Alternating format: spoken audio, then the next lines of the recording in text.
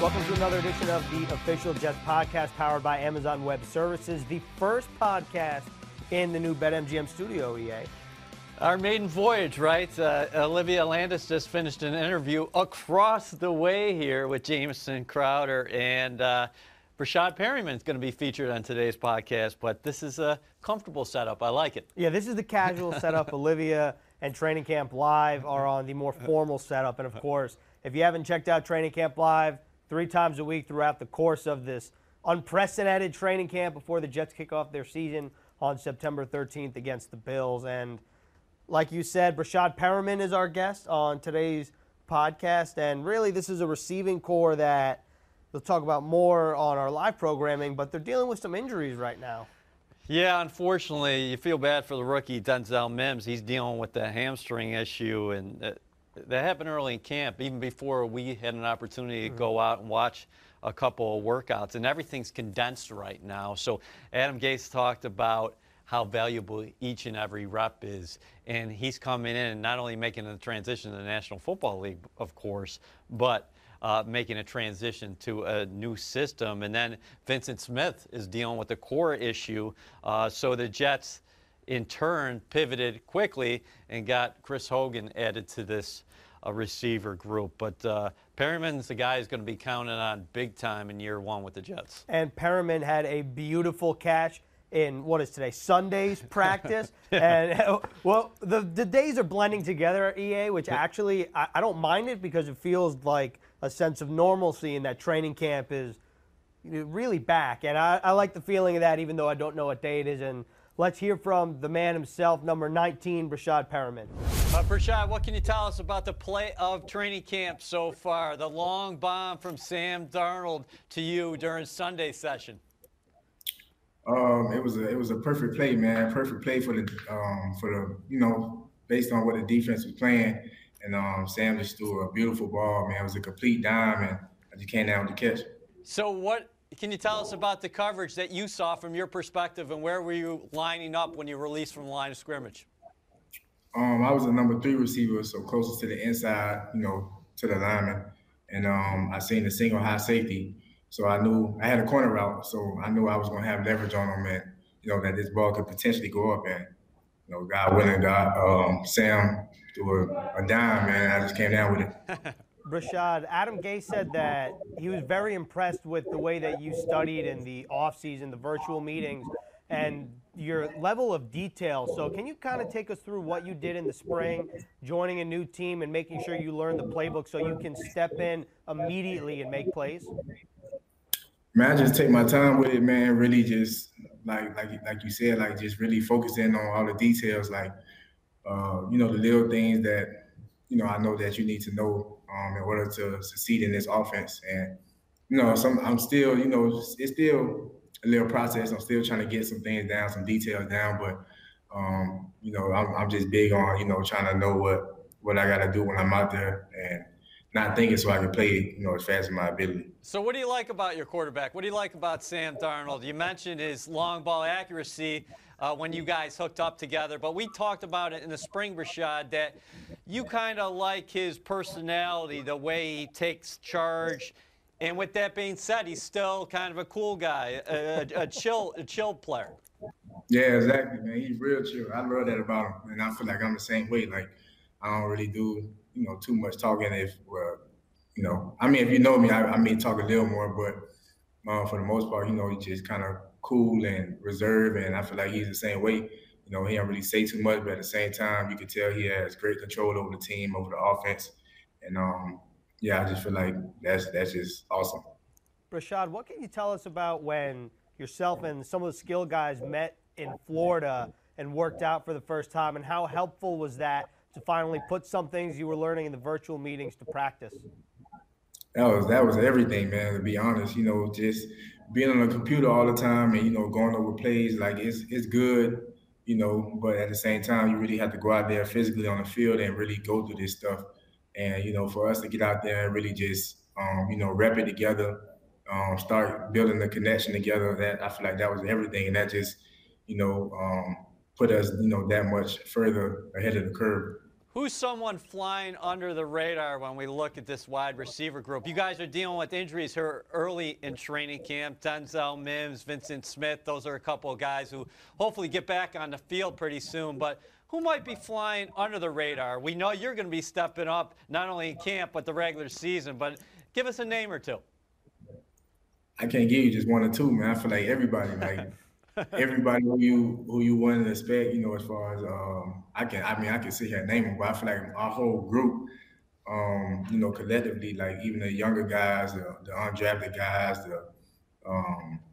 Jeff, Ju, Vincent, George, KJ, like I feel like everybody, really just coming in and stepping up and doing what they need to do, and I feel like it's showing, and if it hasn't shown, yet, it's going to show. Quick follow-up there. You just mentioned Jeff Smith. What does he bring to the table? He's still a younger guy himself, and I think a lot of fans might not know a lot about him. I feel like Jeff brings a lot to the table, man. He's fast, he's quick, really fast, and he has a lot of quick twitch. And the way he runs his routes is just so smooth, man. I always look at him and the way he runs his routes and the way he gets in and out of breaks, man, it's crazy. And I feel like he's definitely going to have a great season. Breshad, you had mentioned something earlier that you're a rather reserved guy. You like to hang out just kind of by yourself. But what do you like to do in your free time? Free time, let's see. I just go home, man, chill with my lady. May play some Fortnite on a day off. But, you can't, during this time you really can't do too much. So I mean, on a typical, if we was living in a normal life, without the COVID, I'll probably go out to eat to some restaurants. I don't really do too much, man. Just like laying low. You're still on Fortnite, Breshad? Yeah, man. That's all I play for the most part. I tried to Call of Duty, but I'm gonna start playing it again. I'm just not that good at it. Yeah, I don't like Call of Duty either. So, a more serious note, how strange is this training camp? And when does it become ball is ball, football is football? Because you guys are walking around the facility, you're in virtual meetings at times, your coaches have masks on, you're getting tested every day. What has all that felt like to you? I mean, of course it's different, nothing like we ever, been through or ever would have imagined going through. But yeah, it's been pretty different, as far as just having meetings online on the computer all the time, and not being in a facility. Training camp, you used to be in a facility all day for the most part. But it has been different. But as far as when we get out there with practice, the coaches wearing a mask, that's different too. But at the same time, practice is practice. So I guess I'm not really ever thinking about like it's kind of weird. Everybody got masks on. When practice time, it seemed normal. That's the only time it seemed normal for the most part. What have you thought about your head coach, Adam Gase here? Le'Veon Bell talked about him the other day, said, I love the guy, and he likes his approach. How has he been during meetings and out there on the field? Because he's very hands-on, obviously, the offensive play caller.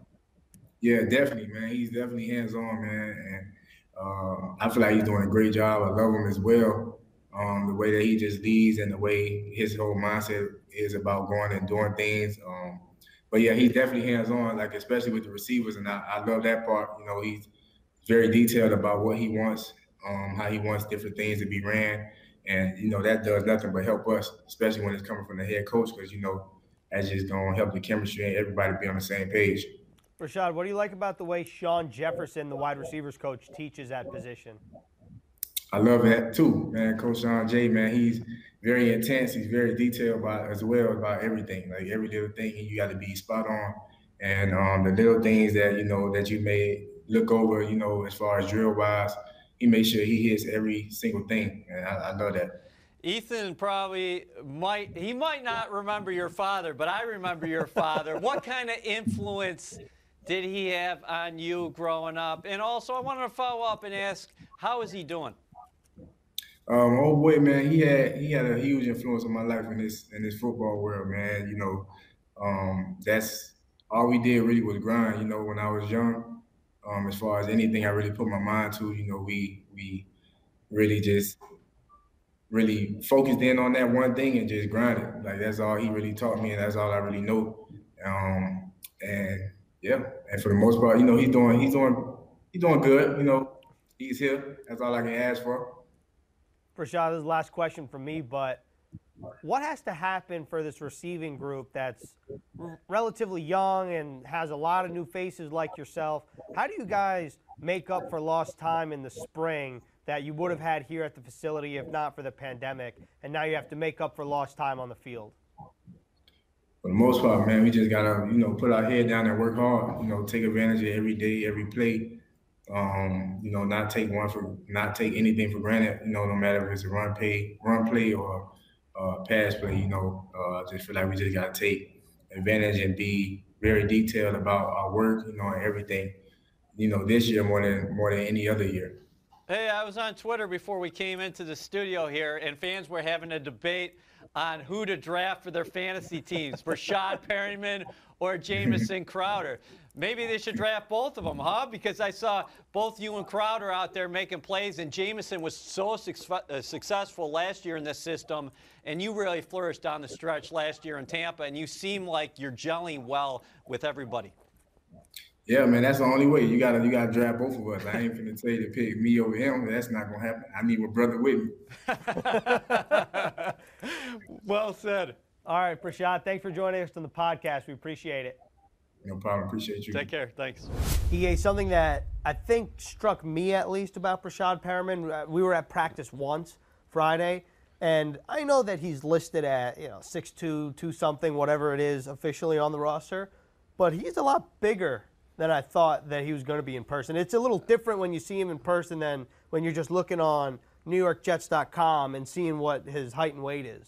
Big guy, good catch radius, and one of those long striders because he can flat out fly, bottom line. Mm-hmm. And, the other guys stood out to me as far as size is concerned. I know you're talking about Perriman. Wow. Lawrence Cager's a monster. Oh, yeah. Yeah, he is. Lawrence Cager, I think, is listed at 6'5", but he is a big dude. Yeah, but it's good to see early on. You can tell that Darnold and Perriman have already established a rapport. And Adam Gase has said, when you see Perriman flash in practices, it gets the wheels turning of what we can do with him. And, again, if you're a Jets fan, what you want to see from Perriman is that first-round talent out of UCF a few years back. Maybe he's reaching another level, and we saw that with the Tampa Bay Buccaneers last season late, right, mm-hmm. when Mike Evans and Godwin were down, and Bruce Arians put him in and with Jameis Winston, and he took off. And he definitely has the prototypical size-speed combination that you're looking for. The other thing, I think it came through when we were talking to him, he's got a great personality. Yeah. Bubbly, happy, enthusiastic. He's a guy who's going to fit in very good here. Yeah, I agree with that. And we'll see what happens with the entirety of the Jets receiving corps. Like you said, dealing with injuries. And, if you're a Jets fan, I think the one guy that stands out is really Denzel Mims because he was drafted in the second round. And a lot of fans were hoping to see him flash right from the get. And right now he's sidelined. And what we saw at Sunday's practice is we were watching it from our respective work areas, so a closed circuit, I guess. It was Jamison Crowder and Sam Darnold picking up where they left off. For sure. And when Darnold is given time to throw the ball, he's just delivering ropes. And he seems like he's more vocal out there. But with injuries, that means more opportunities. Hogan, we mentioned him before. Now he completes the AFC East quartet because he started his career with the Miami Dolphins. Then he had some success with the Bills. And, of course, he had the relatively long run with the New England Patriots. He's a local guy, at 32 years old. But he's another guy, probably much like Perriman, that he's used to coming in and picking up a new system, new language. And Adam Gase has always said there's similarities between this offense and what Josh McDaniels runs, of course, with the Patriots. You go back to those days together that they had with the Denver Broncos, even way back when Gase was with Josh McDaniels when they were both at Michigan State under Nick Saban. All right, there you go. The connections are real here at the New York Jets. All right, well, that was another episode of the Official Jets podcast powered by Amazon Web Services.